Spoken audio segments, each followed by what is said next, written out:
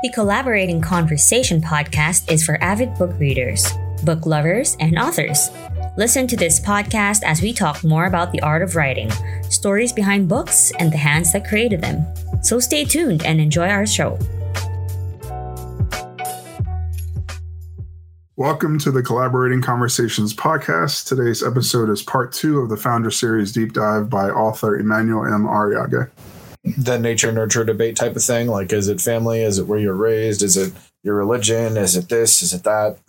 Yeah, I mean, she ends up becoming, a devout, a devout warrior, driven by vengeance, right? Which is counterculture to Dasvan society, whereas they're not necessarily not religious. They just, their values are different. And so, they're not driven by vengeance. They're driven by harmony. They're driven by peace. They're driven by, intellectual pursuits, right? So the Dasvan are the most technologically advanced species in the galaxy.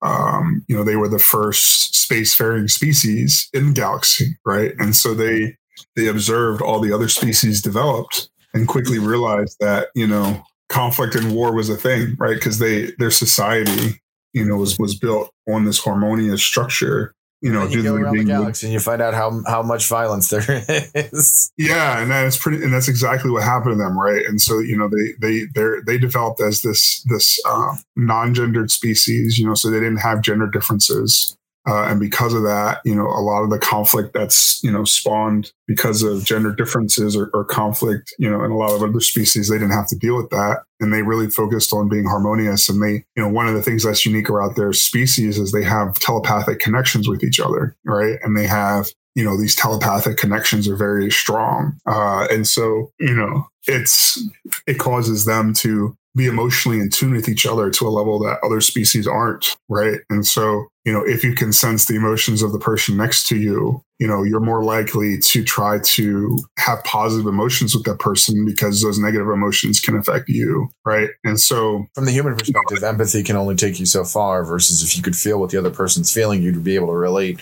so much more. Exactly. Yeah. And so their whole species, all these special circumstances lead to them being our harmonious society that, has not known conflict in the way that the rest of the galaxy has. And, and so when they start, it allows them to progress technologically very quickly and become the first spacefaring species in the galaxy, and then when they go out and they start observing other species, they see conflict, they see war, they see death, they see destruction. And they basically have to adapt and they create, these massive drone fleets, because even in war, they don't want to risk the lives of other Dasvan, right? And so they use their technological advancement to build these massive drone armadas that, risk no Dasvan life, but can, counter and fight, massive fleets of enemies, right? And so they use this technological advancement to protect themselves because they have no interest in conquest or dominance, right? And so it's just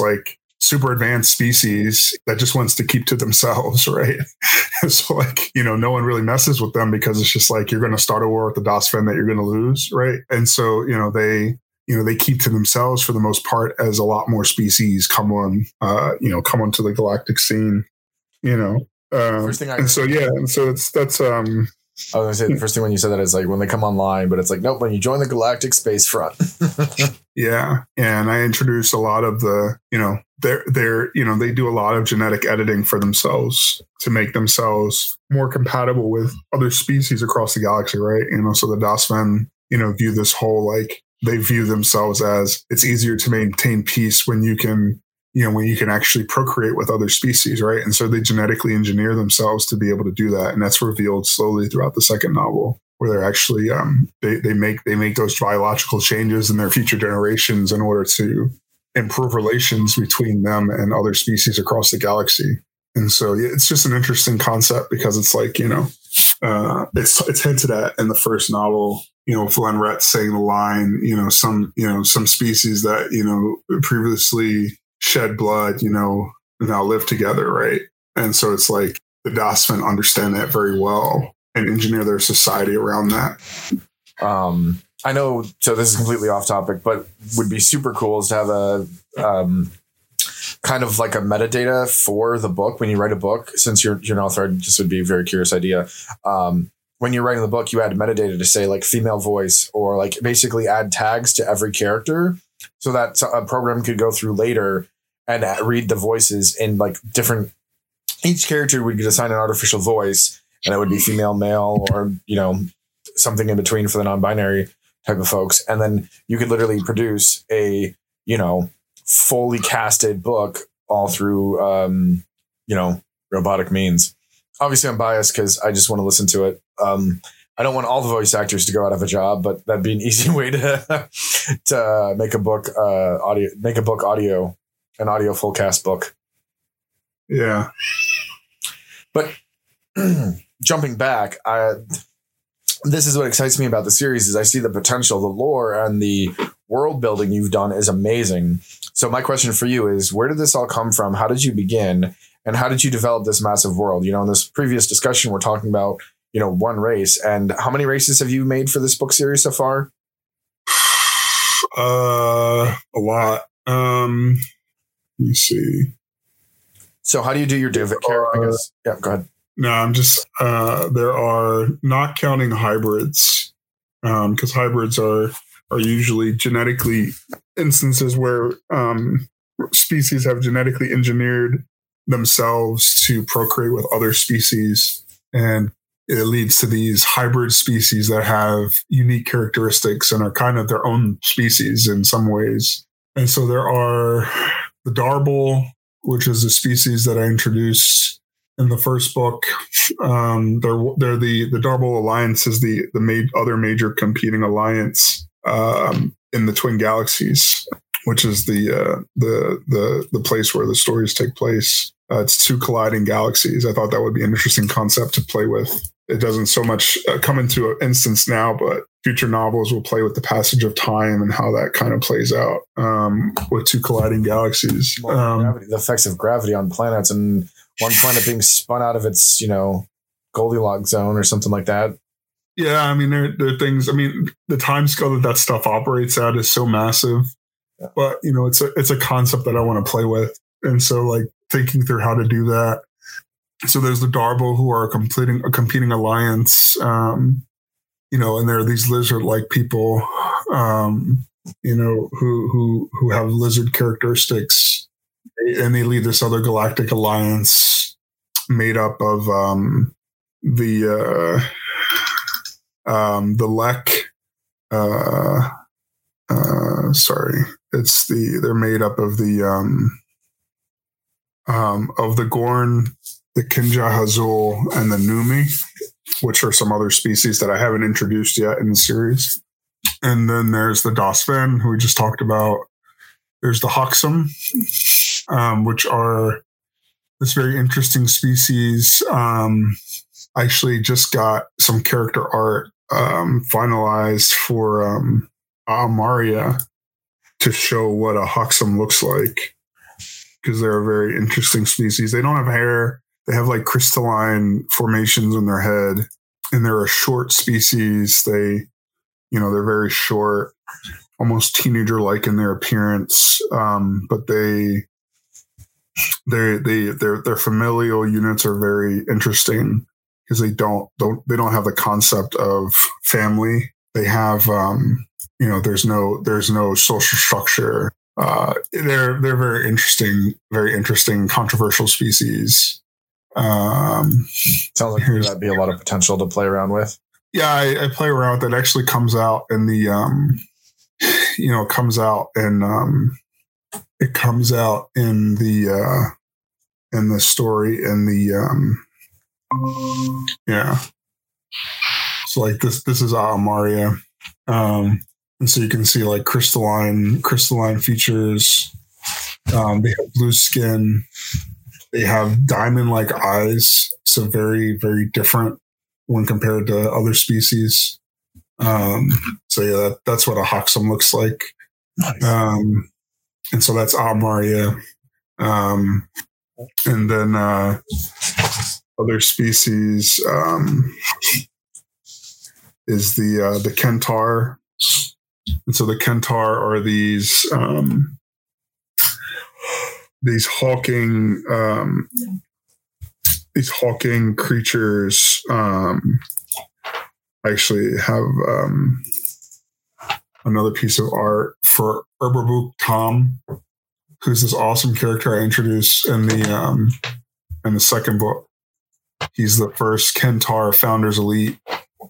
So this is an example of him.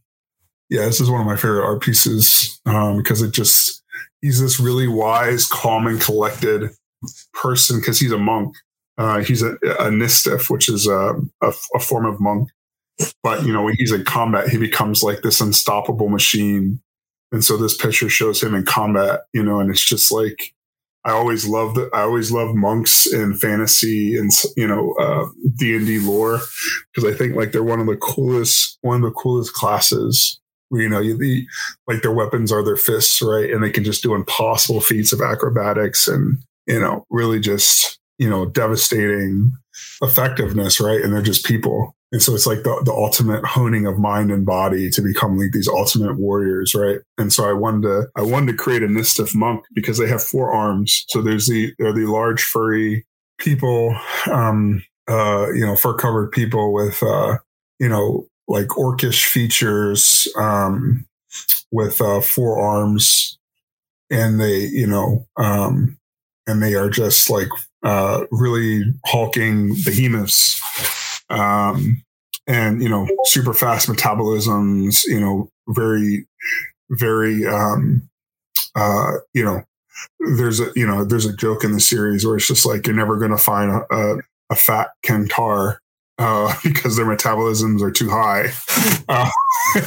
So it's just like these hulking, almost warrior species, and so they're very, because they have high metabolisms, they're very short-lived. So they're one of the shortest-lived species in the twin galaxies. I think they're right around there with they're a little bit longer-lived than the Ori, which are another series, the Ori, which are the shortest. Actually, the Ori are the shortest-lived. So another high metabolism species, but the Kentaur are a little bit longer lived than them, but same concept. And so the Ori are cat-like people, and they have an image of Tashinira, who's the Ori member of the Founders Elite.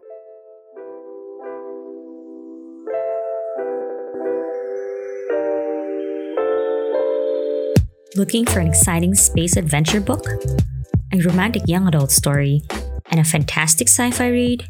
Get The Foundra by award-winning author Emmanuel M Arriaga today and prepare to feed your imagination with never-ending thrill ride.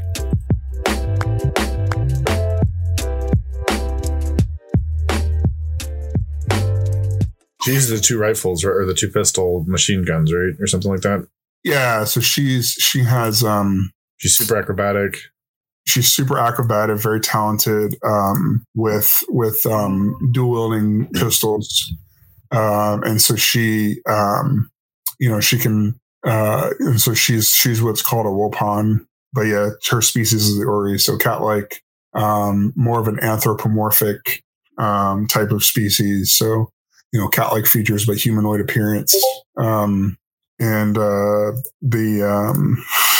Another species, the Husians. So Husian are the dominant species in the twin galaxy.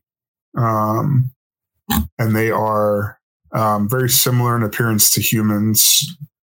The main difference being that Husians are very tall and more muscular due to the high gravity on their planet.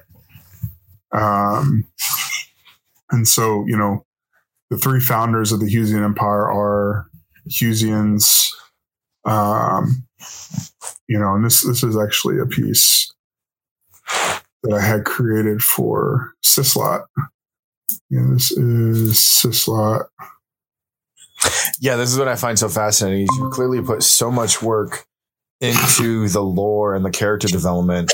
Where did all these ideas come from? How did you start? And this is clearly a well-developed world.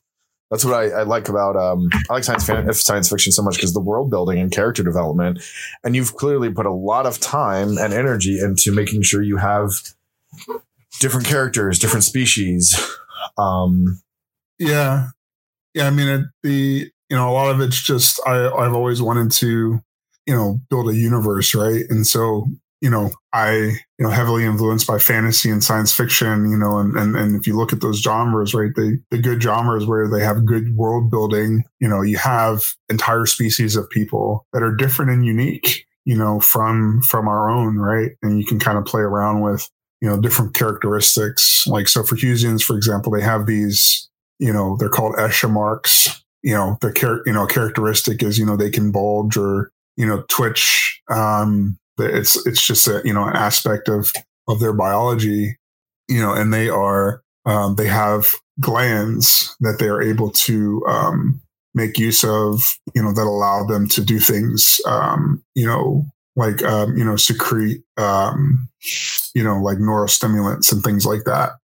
And so they, that doesn't really come out in the first novel, even though it happens. I don't explicitly talk about it, but, it's how, like, Limerity's able to drop into like an intense focus, and the second book actually, show like him using his glands more, in different situations to, so they're a species that, has done pretty extensive genetic modification on themselves. Right. But, they're kind of like the, if there's a, if you think about like a super advanced species, right? Like, they, and, similar to the Das Fen, right? Like they do extensive genetic modification to themselves and their future generations that improve the prospects for their species, right?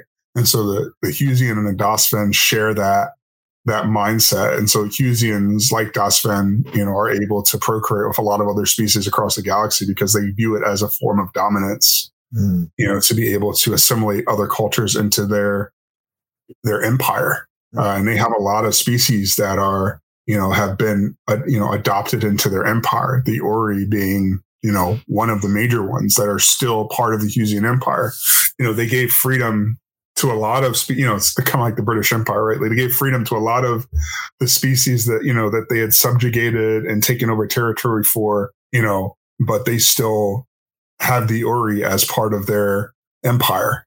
So like the Ori are not a separate people. They are part of the Husian Empire. And so, because of that, the Ori are ingrained in Husian culture, just like Husian people and just like humans have,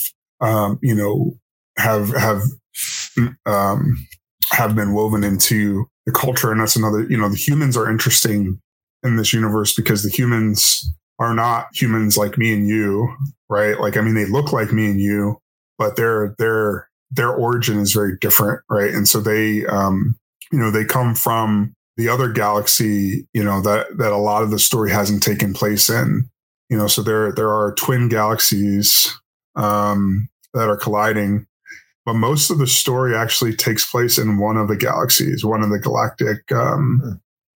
galactic sides. Actually have a map. Actually have official maps now, which is pretty cool. The person who did my a lot of the artwork for the second book for the print version and digital version actually created a lot of art for me.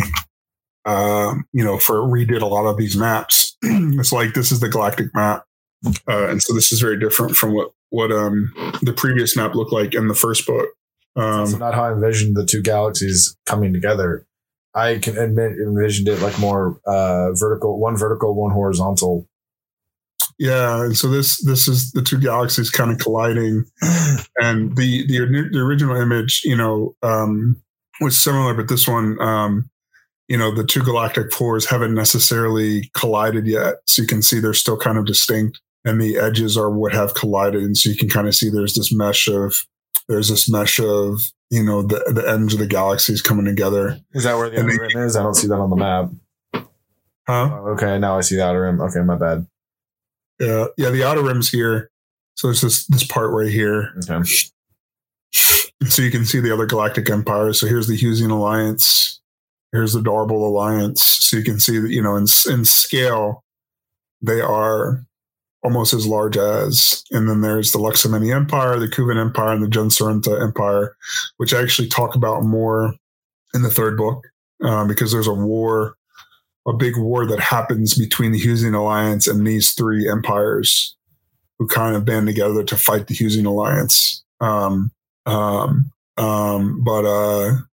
there's other areas that I haven't really talked about yet, but there are other empires, there are other species that are in these areas that I'll show up in much later books. But, so this map will expand over time. But you can see in this other galaxy, the galaxies are called Oafen Esraka. So the twin galaxies is actually, the actual name is Oafen Esraka, and it's the galaxy Oafen and a galaxy Esraka. And so a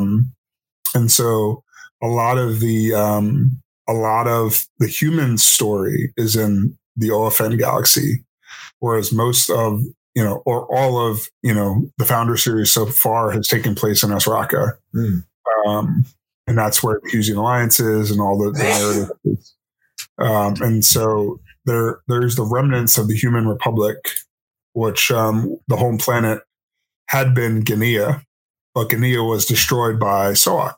And so that was, he just, that's how he got his name, the planet killer, the destroyer of worlds, because he actually, and I, it's kind of a mystery as to how he did it. I mean, I know how he did it, but I haven't fully explained how this, this powerful Cephas was able to destroy a planet, because it seems like a pretty impossible feat. But I plan to explain more of what that history is in a prequel series that will, that'll come after another few novels. I actually plan to go back and. So how many novels are kind of already not pre-made, but you have the outline or the gist of what you want to talk about in them? Yeah, I have the main story arcs and details. I have the full series mapped out from start to finish. So I know how it all began and I know how it all ends. And then what comes after the end. Hint. What? It's I won't get into that. But before the beginning and before the end, you have to go to the prequel, because the prequel talks.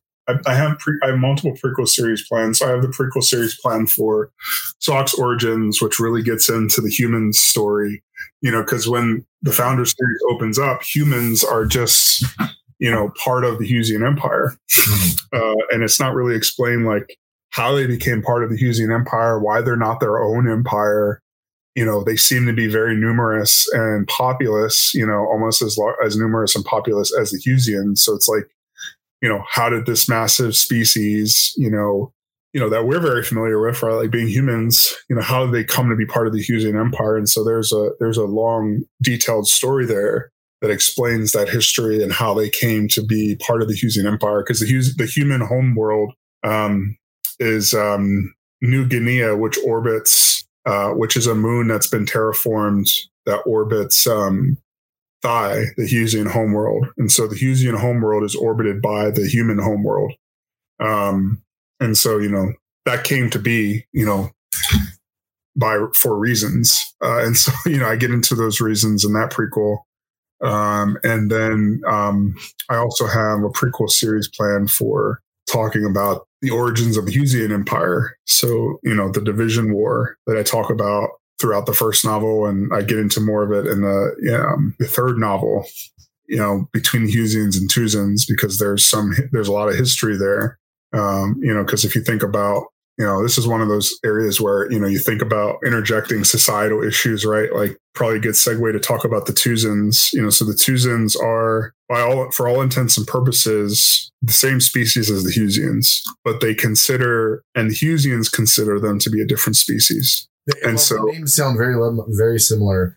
And I'm probably just conjecturing here, like the Hootsies versus the Tutsis type of thing, right? Like it sounds very similar, that they sound the same, and you're saying they're the same race, but it's intentional. Yeah, they are the same species. Yeah. And so here's the only difference between the two literally is the Husian, remember how the Husians had these Escher marks that went down the sides of their head? Well, the Tuzans have escher marks that go down the front of their face. And so, but they're called muncher marks. And so the Husians call their marks escher marks. The Tuzans calls theirs muncher marks. And so this is an image of Tiravis, the ageless empire, the ageless emperor of the Tuzan Empire. And so this was, it shows, it's the first image I created of a Tuzan with my artist. I have this great artist out of Nigeria who does all my art. I was about to say, at this point, do you have him on retainer since you have a lot of artwork now? Yeah, I mean, I have a go-to person. So me and him have a pretty good relationship, and I love his art style, and his art style has become the Foundra universe art style. So when does it become an anime or a manga? I don't know. We'll see. I mean, I'd love to be able to hire him full time and just have him create stuff, but that takes resources, and the series being a lot more successful than it is. And he loves working on my stuff, right? He pings me all the time. He's just like, "Hey, you want to work on new characters?" Because he loves the characters, I guess, that he's created for my universe, and just we work so well together. Yeah. And so it's Are you comfortable discussing kind of the financial side of like starting your own book series, and like, because obviously this has been a big investment in time and energy and finances? Yeah, maybe let's save that for a separate call, because there's a lot there. I believe it, but I think it's very curious, especially if people have an interest in how our series and how things get started, because you're kind of in the I wouldn't say you haven't gone the like Bobaverse or the Martian level just yet, but you definitely, I see the potential there, and I can see it becoming massive, but I'm listening to any and every sci-fi book out there. So I love the genre, and I want more of it. I can't get enough.